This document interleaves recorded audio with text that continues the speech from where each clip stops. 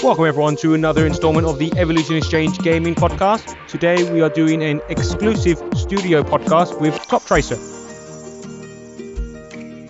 Hi everyone, this is Chris Bennett here, a Nordics Managing Director here at Evolution. We're committed to doing recruitment in a different way that adds value to both our clients and candidates by providing you with amazing speakers and leading edge discussions on what's going on in the tech scene at the moment. There are 3 reasons why you should contact me. If you would like to speak on a future podcast, if you are interested in hiring awesome tech data, product or gaming freelancers for your business, or if you are looking for an exciting new organization to work with, please get in touch. Thank you so much for listening, and I really hope to hear from you soon. Please enjoy the rest of the podcast. I will go straight to it. People at Toptracer, can you please introduce yourself? Anders Larsson, manager at game development at Toptracer. August Harrysson, contracting programmer that makes graphics and data work. Buddha Babulanam, I'm an artist, ranging from like concept 3D and everything in between. Lovely. So we have everything covered: management, development, art, and today we'll hopefully get a nice window into what it is like at Toptracer and what cool things they've been working on. So first question for you guys is, what is Toptracer, to those who have no idea? Yeah, Toptracer is a golf tech company where we offer technology to range owners and courses and also players to experience golf in another way. Like, put very simply, if you've never played golf, what we do is you go to a driving range, you hit the ball. That's the old school approach. With Toptracer technology, there's now a suite of cameras observing the tees. So you hit the ball, we record the ball, what happens to it, and then we transplace the ball into a virtual environment where you can play a virtual golf course. Kind of like Tiger Woods PGA Tour, or like any golf game, except you're now actually hitting the ball yourself. Nice. So that sounds cool. So you basically save loads of time, right? Like if you wanted to do normal golf, this would save you loads of time. And it can be a bit more social because you're hopefully standing next to other people, right? Yeah. That's fantastic. Cheaper too. There you go. Cheaper, more fun. Awesome. Yeah. So there's no walking involved. Best Justin. Lovely. You don't have the joy of going around on golf caddies, but I guess that is sometimes dangerous, right? And there's loads of other cool stuff you can do when it's in virtual. So I want to understand how this compares to a gaming studio, because apples to apples, you can argue this is kind of very different to a gaming studio, or you could say it's very similar. So I want to understand, like, how does Toptracer compare to an average gaming studio? It's like, what is actually different when it comes to behind the scenes? Well, I would say that it's a bit of both. It is very different, and it's also very similar. Like, it's different in the regards that in a normal gaming studio, you're all about the game you're making. Like, you live and die with the product. You spend 1 to 5 years, depending on what kind of product it is. Toptracer doesn't work like that. Toptracer, the game development is just one part of it. You know, we have hardware. We have like actual physical hardware that gets delivered to driving ranges. There's a factory that makes it. There's people that installs it. There's the infrastructure all around that. And we don't release like 10 games a year. Instead, we're making one game with different modes. And this game is supposed to live for 10, 20 years, who knows how long. Like, it's a part of the entire product. But on the other hand, it's also very similar to regular game development. Because, you know, when I write code, it's exactly the same code I would write for whatever game I'm making. You know, I'm rendering a open 3D world. I need performance to be good. I know my target hardware. So, like, in that way, it's actually very similar to a normal game. Yeah, I mean, I agree with that. And I think that one big difference is if you compare it to like an indie studio who's like chasing investments all the time, like you don't even know if you're going to survive in like 3 months' time. And then you're like trying to chase investments, and then you're trying to like hype your game. Like they're like, oh, well, we want like a PUBG kind of game. Like, oh yeah, well, sure, we can do a PUBG thing, but we're kind of like long-term oriented. So if like the big company like Topcop says like, this is what our goal is in like 7 years, so we can stick to that in a different way. So we don't have to like completely like change the direction of our product all the time. Sometimes, but Yeah. not all the time. I guess a lot more predictable from a gaming studio what perspective than it usually is.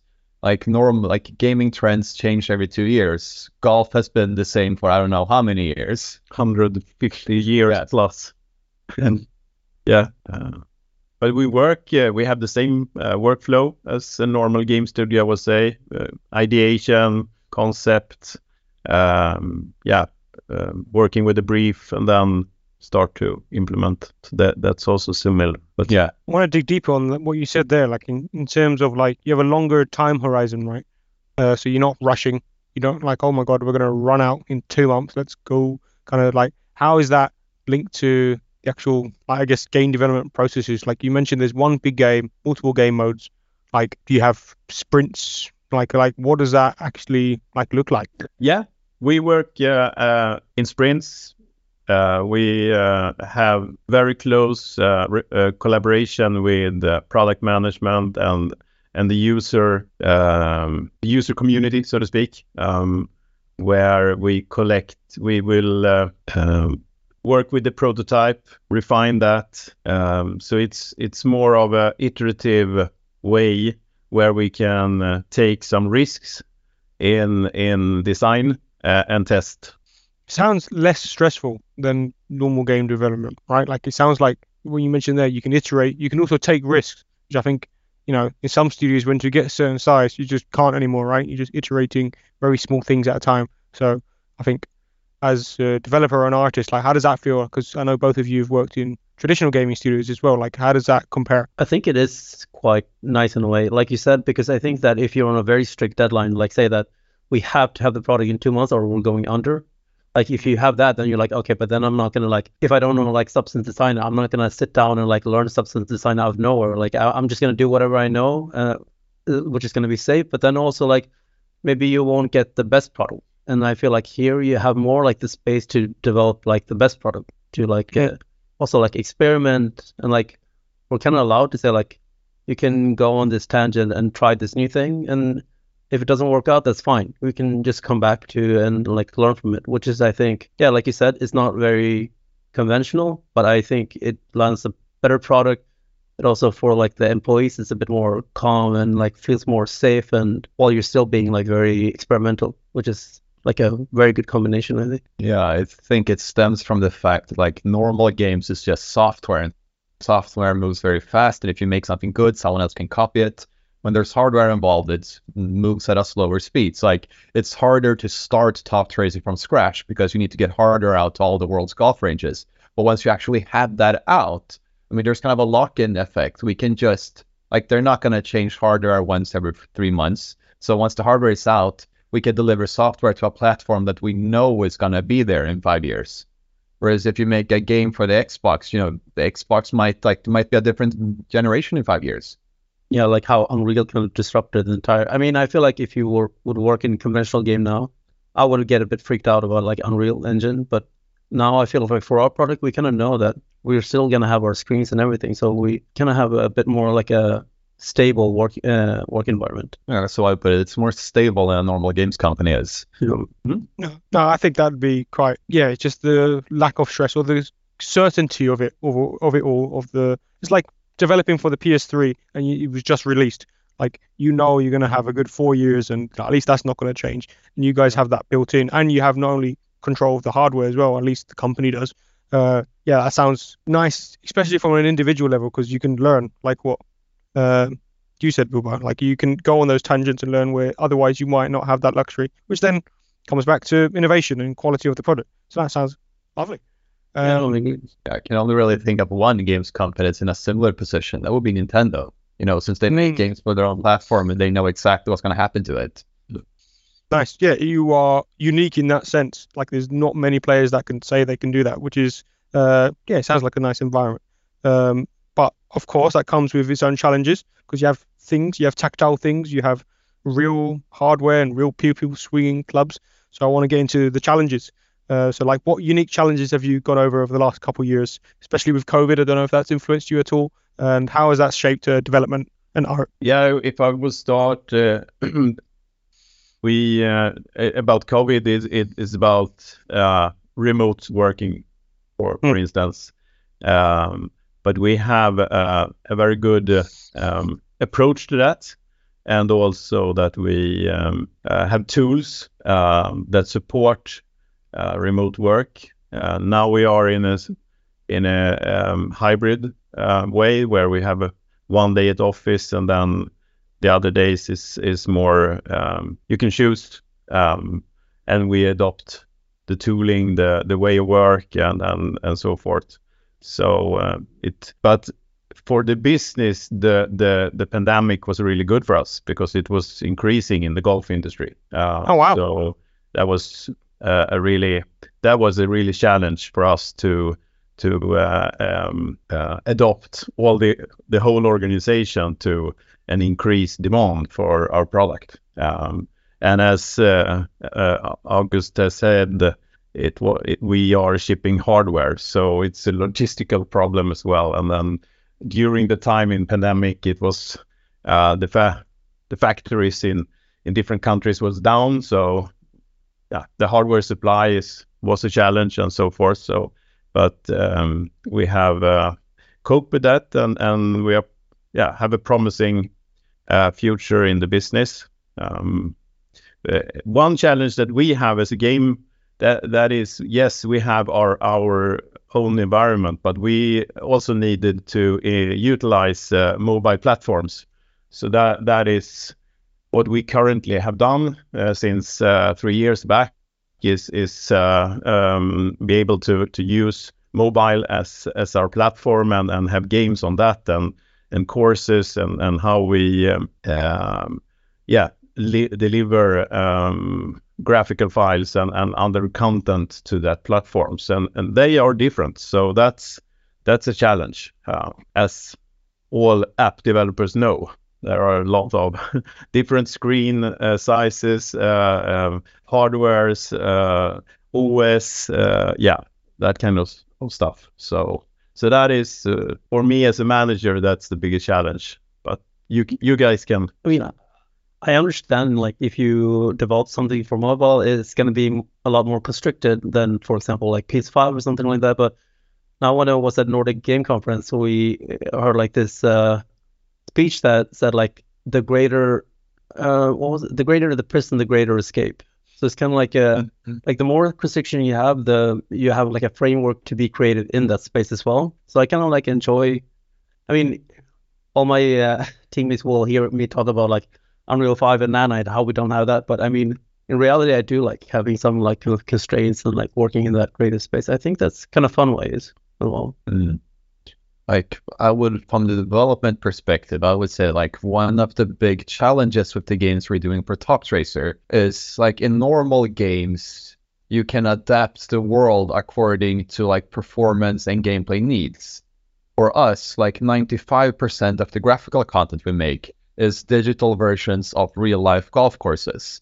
So like the challenge is, one, how do we get the input data? So like we're using a company that uses drones to scan golf courses, and we get this input data, and then you have to make a digital copy of that golf course. And if you discover that, oh, performance isn't so good, you can't just delete half the world. You know, people will be upset. So we have to adapt technology to be able to handle any kind of golf course we throw at it, because we can't compromise with the golf course itself, because it's supposed to look the way it's supposed to look.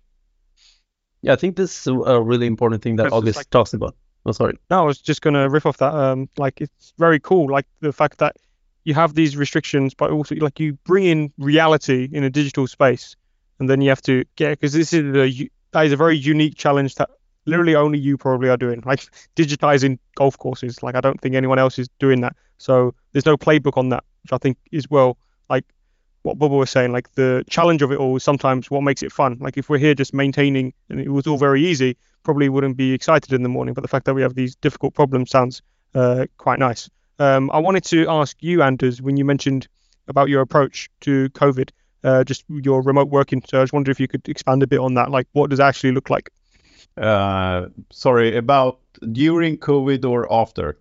What do you? Yeah, we can have both. But more interesting would be what is actually the current process now? Like, what would it actually look like day to day? Like, do you have like what is the structure? Yeah, the structure is that we have a constant, as in every software development now these days, is planning. We have dailies, and We have retrospectives. That is one framework. And of course, all these meetings can be in person at office, or it could be remote.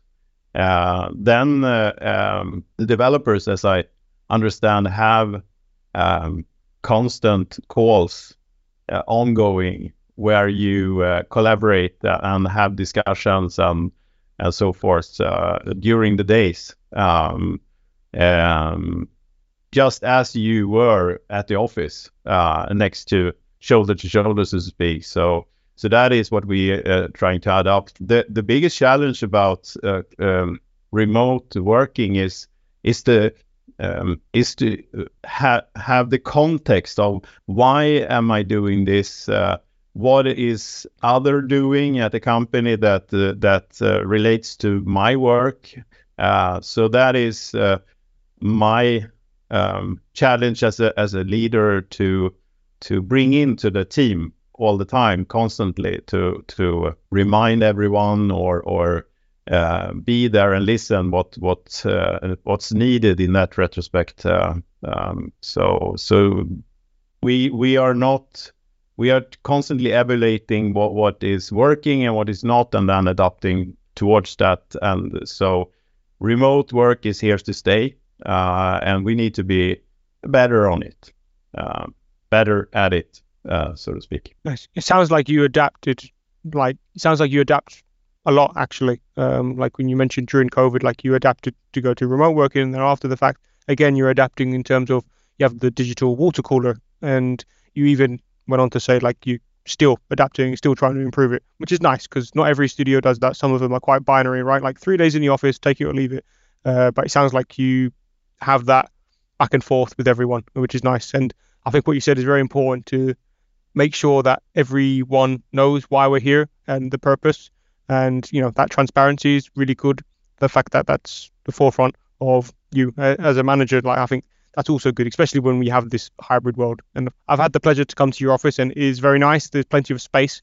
And I think the fact that you have the option to go to an office that is, spacious, and you can work with others, even if it's like 1 day a week or 2 days a week, like the ability to work with everyone because you have that space, you have that luxury. That's also very nice. I don't know if you, August or Bubba, have anything to say in terms of that. Like, how have you found the remote working, like a post-COVID world? I actually really like the setup Toptracer does, which is, 4 days a week remote, and then everyone who can is encouraged to come in on Wednesdays. But not everyone does, since we have a few teammates that are based in other cities, so they're obviously full-time remote. Mm-hmm. And to me, that's kind of the best of both worlds, because, when you're remote, it's very easy that you don't have the small conversations. If I'm sitting next to someone, there's a small thing I would talk about in the office, but doesn't feel worth to start an entire Teams call over. So like doing the hybrid thing, to me, feels like a great combination. Nice. Yeah, I also enjoy the hybrid and the remote. I don't know if I can talk about this, Anders, but last year, I was allowed to work from South Africa for 5 weeks. And you said before COVID, maybe I would be more skeptical, but now after COVID, I feel completely comfortable because that's how we work quite a lot. And that's in terms of company stickiness. It's something I talk to my friends about, and they're like, oh, I would not be able to do this. So I'm like, this is something that I really enjoy, the form of management where I feel we're trusted to work remotely, and I feel when we're trusted, we also do deliver, because I feel that kind of goes in hand in hand. That's a good point. So it feels like there's a lot of trust in this company. Yeah. Nice. No, fantastic.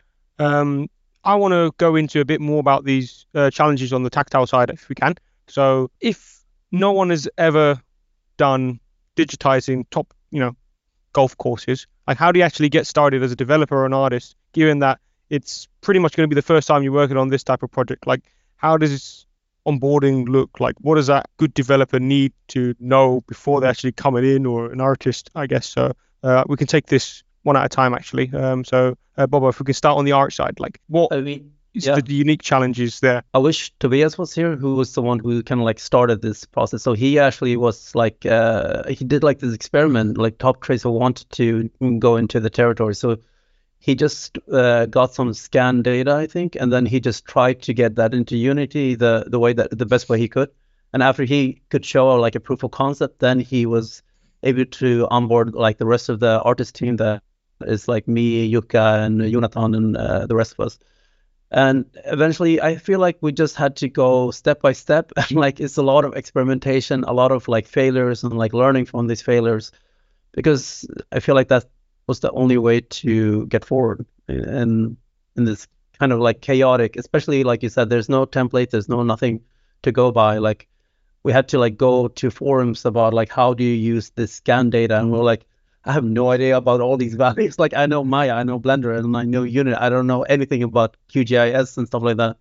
So it's a sometimes frustrating journey, but I think we work together quite closely, and then eventually we get on and find our way through it. And August helps a lot with the technical aspect of this as well. Yeah, so from the developer perspective, I would again say that like there is not really much of a difference between doing this and like working on any game, because it's the exact same technology. It's just that we're choosing to represent only golf courses. It's like that gets rid of some stuff, but adds other complexities. Like we don't need animated characters, for example, so we can just skip all of that, which is very thankful from a graphical programming point of view. But what we do have instead is we need to make a golf course that looks like the real golf course. It's like you said before about mobile development, it's kind of like a constrained environment, but inside that constrained environment, you can be very creative. Like you can write tools to automatically create stuff. Like we've done stuff like using OpenStreetMap data to figure out where are the houses and then automatically place houses so we don't have to do that manually. Since, you know, every golf course is different, but they're also similar in some regards. So you can make tools to help automate the process. Whereas if you make some kind of game, you have a snow world, an ice world, a city world, each world is kind of unique and it's different. So it's harder to automate in the same way. Nice. I think I like the theme of like the constraints. The constraints lead to like new kind of, I guess, new avenues, right? New things you need to go at, and which I think is nice. So it sounds like when you're starting at Toptracer, I guess you get the wisdom from those who are already there, but at the end of the day, it sounds like there is time to go out and learn, right? You're not expecting to go in and it's like, okay, deliver now, you know everything. Like Bubba, you said you've been going on forums, right? Even though someone was there before you. So is that true? Yeah, but it's also like quite a flat hierarchy. So if someone has like a solution from beforehand, and then someone else comes along, like August, who's like, I have a better idea. And then it's like, we're kind of like open to that. We're like, yeah, okay, let's do it. Let's see what happens. And I think that is like quite important. There's no ego in anyone's work. You just like produce what's needed. And then if something better comes along, then we're always open to that solution as well. Yeah, I suppose we're kind of organically trying to split our time between, you know, one, delivering the stuff we need to do, and two, figure out how we can deliver stuff faster in the future, which is often a combination of tools and processes and automating things. You know, it saves a lot of time to be able to buy a program to place 500 houses instead of doing it manually according to some satellite image. Nice. No, fantastic. So my next question is, how would you describe the culture of Toptracer? We touched on this a little bit, but it'd be nice to go in a bit more detail. How about you, Anders? Yeah, first I want to leave it to okay, yeah, and to describe, and then I can add what I see as well. But please. Yeah, well, I'll go first. So, like the way I would describe the culture is like flat, open, and experimentative. Like I've been in some companies where you get handed a checklist of these are the things we need to do. Here it's way more open-ended. It's just like make the product better and talk to your team. So like we have a culture where everyone talks to everyone. We make group decisions. You know, everyone is welcome to add to whatever feature they want. Like join discussions on everything. It's not like, no, I own this thing, so you should shut up and go away. So like everyone takes part in the solutions, and like we work very team oriented. Yeah, I think I will add to that as well, that we're kind of working as a team to reach one certain goal. So everyone kind of like, if in our stand-ups and everything, we kind of like try to catch if someone is like struggling with something, and then we can like, hey, can I help something in any way or any capacity, and just like support each other to find the solution that we need to do. And then I also like the fact that we're kind of encouraging each other to experiment, like you said. I think I remember there was this one time I needed to explore something, and I was like telling Anders, like, it's 40% chance this is not going to work out, and I'm just like, I want you to do it. And like, so I think that's like a very healthy way of like working, that where I feel like I can experiment and I'm not really getting punished for failing something. Like it's more like a learning kind of experience. Sounds like you're getting rewarded for it. Yeah, exactly. Yeah, I think that comes back to the stability and the predictability of the product. Like, we're not dependent on we have to push this giant patch next month or all the players are going to stop playing and we go bankrupt. Yeah, and that's exactly what environment I also want to work in. Because as a manager, I also take experiments and I don't actually know the outcome. But anyway, what I see from the team is that they really helping each other to reach the result. They are, the hierarchy is not there. It's humble approach to everything, helpful, caring. So, and that is very important to get the results in my book. So to speak. No, I love the use of the word humble, right? Because I feel like with this one, it's just one of those where even if this one person who's not that humble, you can really just go on a tangent, right? It sounds like you've taken care on like the people you're bringing in. You're not bringing out anyone, right? You want to contribute to the culture if you're going to bring someone into the team. So my next question is on user feedback, because I feel like you have a very interesting project in the product for. Because I feel like user feedback on this one, because it's got the tactile element, it'd be very interesting. I'm wondering how does user feedback play in like shaping your current and future products? Yeah, the user feedback is really important. We have the luxury of having direct contact with our users. We are users ourselves. Many of us are golfers, so that is what we take in as an input in every project. And we also have this iterative way of developing, where we take a proof of concept and then test it on the market or the users. So we also do user research just to try to find the new trends in the world, so to speak. We also, of course, look at the competition, look in other tech companies, what they are offering, and we are humans and people as other users. So yes, we are using user feedback a lot. We also have a big business team, sales, marketing, account management, that also have important input that we take in. And that's interesting, because like most game studios don't have that luxury, right? So you can not only have the user feedback coming in, you also have people that are able to kind of translate it a little, which is nice. Fantastic. And it sounds like you're proactive as well, like you're actually doing user research to find out about new tools, not just listening as well. You're actually going out, asking out questions, which is... Yeah, it's very important to have this both. Otherwise, you can be sort of make wrong decisions on when you just listen on one source, so to speak. But we also explore our own all the developers, all the team also have really important input in developing a game. It could be just an idea from someone, and then we have time to experiment about it, and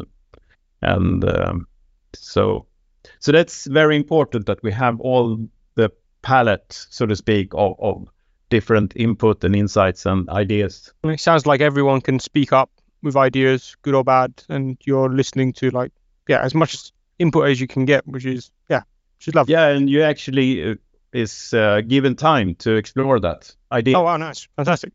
In terms of... I just add something. I feel like there's one thing that could be interesting to mention, since we're talking about users here, is I don't know how the company actually thinks about this, but the way I think of it when it comes to Toptracer's product is that we kind of have three different kinds of users.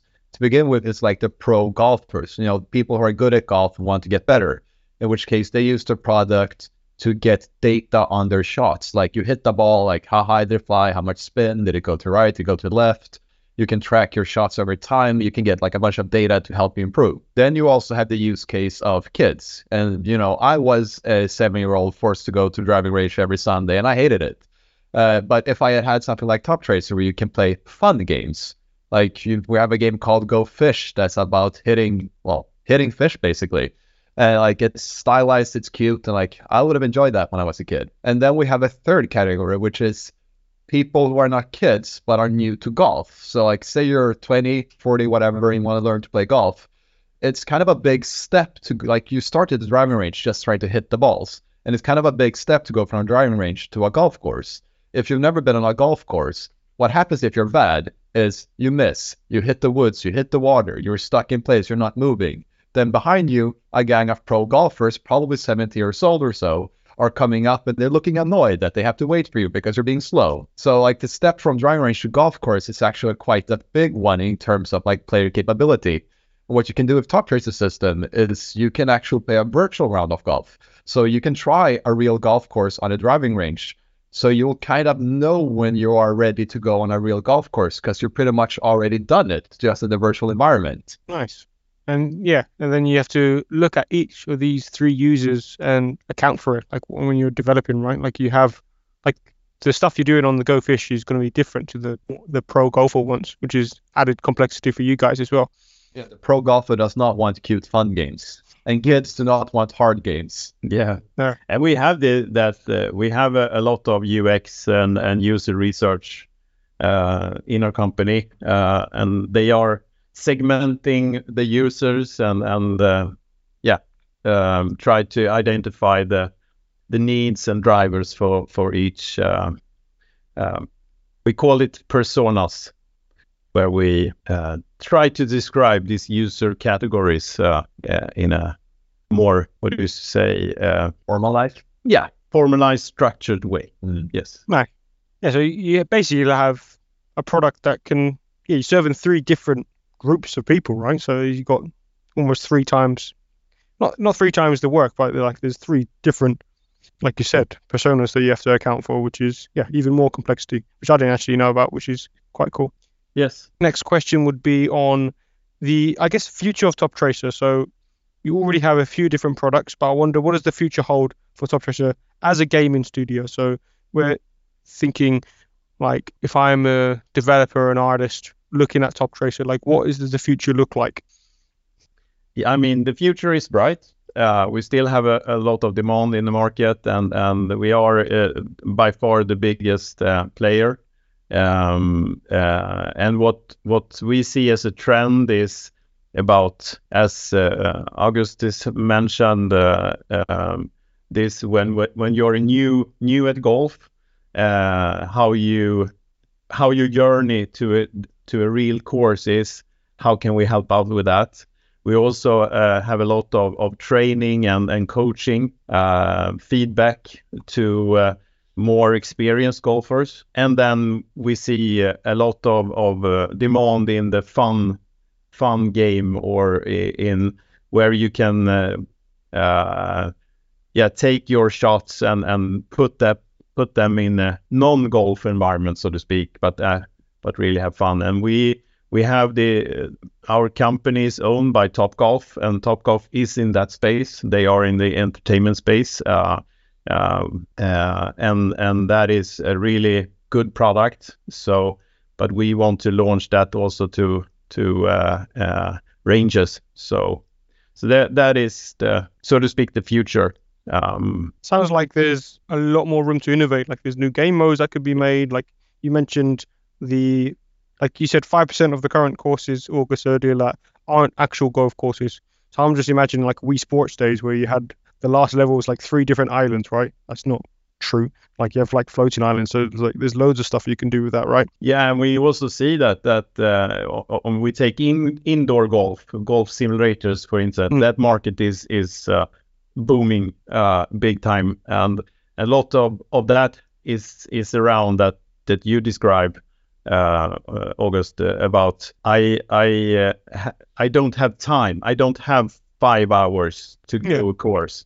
It's a lot. I don't need to walk. I don't need to look for the ball, and I don't have these other players chasing my net, so to speak. So that is what we think is a really good driver for this market. So you can just innovate on the entire golfing experience. You can like get rid of some assumptions that we might not actually need the part where you look for the ball. We don't need to add that as a feature or anything like that. You can just you can like make it as streamlined or as realistic as you like. Oh, lovely. My next question would be more on the consumer side, which I think we just touched on this here, but I guess, is there anything upcoming that is already in the works that people can look forward to? Depends what we're allowed to say. Yeah, but you can elaborate what you're currently working on. So we are working on a new way to deliver golf courses and make updated, better versions of stuff we have. So in the future, hopefully we're going to be able to make a lot more golf courses than we currently have. Because it turns out there is no shortage of golf course owners that want a virtual version of their golf course. It's pretty much every one of them. Mm. So like the backlog is big.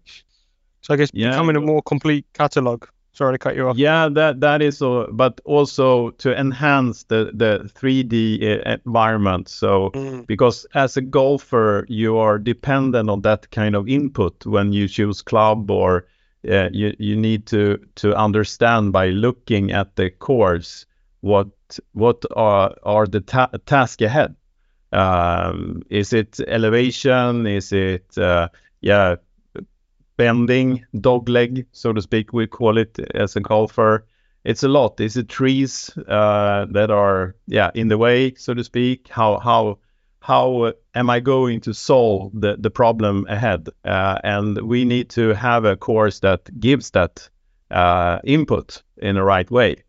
So to have a good 3D experience is really important, and we think we are ahead there if we look at competition and what we currently have as well. So that is very important for us. Next really exciting project we're working on. We have a pre-launch at the PGA show. Is about training and coaching package, where we have game insights, game modes, where we offer every player to be to have a foundation to finding out what do I need to be better on. So nice. So that is the main 2 things that we are working on right now, and that is what I can talk about. We have a lot in the pipeline.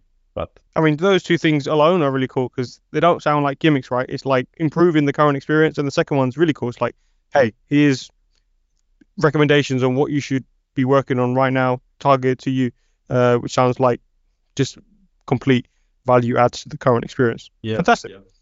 All right. Finally, I want to get into what should people be thinking of when they like apply to Toptracer. So, like, is there any advice that you would give to those looking to join Toptracer as a studio? I think the first and most important item to add is you don't actually need to know golf to work here. Because, like, it might surprise you to learn, but many developers are not golfers.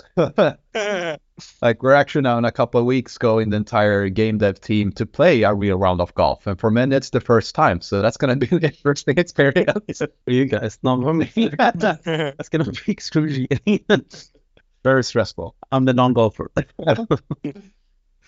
Yeah, exactly. Yeah, of course, it's if you are a golfer, please welcome. But if not a golfer, you're also very welcome. We have the same development techniques, also way of work, or the knowledge that you need is about how to utilize language and different tools. So there is no. But anyway, of course, if you are a golfer as me, it's also another level of understanding, but there is no request for it. Yeah, working with your hobby is fun. Yeah, could also be stressful. I mean, I want to expand a little bit on what you said, because you said before, that you have to be part of the solution. You can't be the person who just gets like handed a checklist and you just do all these things. Like if you want to apply here, I think it's quite valuable if you're kind of a autonomous person who can work on your own stuff and like create your own things and like have agency and accountability of your own things, because that's quite important for us. For like an artist, I would say like if you're a generalist, it's probably like the best things, because we do jump between different roles. So it can be like, I don't know, concept vegetation. It could be like house modeling, and it could be generation or something like that. So I think that kind of flexibility is kind of good to have. Yeah, I agree. Since the company is very open and trusting, and we also do a lot of remote work, that places some requirements on each individual to be a proactive communicator. Like if you're just sitting around waiting for the boss to tell you to do something, that's probably not going to happen. So like you need to talk to the team, and you need to be open to working with people. Yeah, like definitely being able to demonstrate that you can work with that initiative and like the proactively communicating. Because I know a lot of people who are, but they might not be able to demonstrate that in the actual application in interview. I think it's important to mention like, oh, I've worked remotely and this was the process and I had to do that. So definitely making that more aware is definitely a plus. And yeah, I think it makes sense. Like golf is a bonus, obviously, it doesn't hurt, but it's not a requirement, which is obviously nice to see as well. But I guess any other advice? Like I'm just thinking, if I'm a developer and I'm going to apply to Toptracer, I'm interested. Like, how do I make my profile stand out? Let's say I don't play golf and I'm just a traditional game developer. Like, what should I be focusing on in my application? Also, how would you prefer they apply as well? Like, every studio has their own preference. Yeah, for me, it's two sides. It's very important that you, of course, describe your experience, what kind of tools and techniques you have used, and it needs somewhat to be a fit on what we use here. But for me as a manager, the personality is the most important, to be able to describe how you collaborate with others, that we are team first oriented. We do things collaborative. You need to be a good communicator in order to succeed here. So explain that and what kind of experience you have there, both good and bad, what you have learned. That is for me what I look at applicants. I think that's quite important actually, because I usually have to add that as a recruiter in the little blurbs, like, by the way, this is the person's character from me speaking to them. And yeah, definitely, if you have a CV and you don't have like an intro page where people can get a window of what you like to work with, you definitely add it, right? And it sounds like you guys are also quite culture driven, and personality is a big aspect. You're not looking for a mercenary, right, to do tasks. You're looking for someone who's going to be part of the team. And yeah, so highlighting the team aspect is important. Exactly, and that's you. You're not a mercenary. You will not get the list from me. This is what you should do. You will identify that yourself together with the team, the colleagues, and then help out where you can. So that's the culture, so to speak, the personality that I look for. I feel like it is quite interesting, when you said like it is kind of like adaptable to what we do, because like when I applied here, like I had like a very stylized portfolio, and then I think the reason that I finally got in here was maybe the same thing that I look in other people. I would maybe look at the portfolio and say like, can you take something from the beginning to the end product? Like I want to see something that is kind of like finalized in Unity or Unreal or some kind of real time. I don't want to just see like this beautiful sculpture that you made in ZBrush. Like I don't care about that. Like I want to see, can you take it all the way? Like I want to see the whole process. No, that's important. Oh, sorry. I was just going to say, yeah, very important. Like a portfolio, don't just have a bunch of concept art. If you're expected to be implementing as well, you need to showcase that you can do that. Yeah. No, like in my case, like I had like a small app that I had to go, like put on like App Store and stuff like that. So I think that was a bit valuable in the sense of like, oh, so you have done something in mobile that you got running on like an iPhone. Okay, that's pretty like heavy for us. Like it's so I think that's something that I would also look for in applicants. Like, can you take it all the way? Like, not just part of the way. Yeah, thank you. Yeah, I'll add from the developer perspective that it's probably useful to be a bit of a generalist. But I will also say that we've hired people from many different backgrounds. We have everything from server developers to web developers to graphics developers to UI developers. Also some gameplay guys. Like there's people from all kinds of backgrounds. But it's probably better if you feel comfortable with a slightly broader take on it instead of having, like, I make buttons. That's what I do. Yeah, like if you're a Swiss Army knife, definitely highlight that because you'd be welcome Yeah. here. Another word for it's full stack. Yeah. But anyway, I don't. That's not exactly. These aren't hard requirements, right? No, it's not a hard requirement, but to be able to learn is really important. So I look at that because we have an onboarding, a really good onboarding. We have managed to onboard in a very short time new guys. So we are happy with that. But that is because we have recruited fast learners, so to speak. I think that's a big thing as well. Like I think personality is almost like first in a way. Like sometimes we can see potential in someone. Like you know what? Like personality is like a really good fit for our team, and we see that they might come to a position where they're going to be like able to produce that same thing. They're maybe not there now, but we see that they will be. Yeah, very, very much so. Yeah, you can be taught skills, especially in an open discussion with the team, but it's harder to teach like the will to collaborate. It's almost impossible. Yeah, because we've had the opposite as well. We had like very skillful people, but we kind of see like they're kind of like mismatching with the team, so it's not going to be like a good fit. Of course, that is often why we turn offers down. Yes. Applicants down. Yeah, I think it sounds like there's obviously a lot of nice to haves, but it does sound like apply anyway. And like definitely like is like in terms of the culture, I think a lot of these things come out in an interview, but as a recruiter, you can show this in your cover letter, in your CV.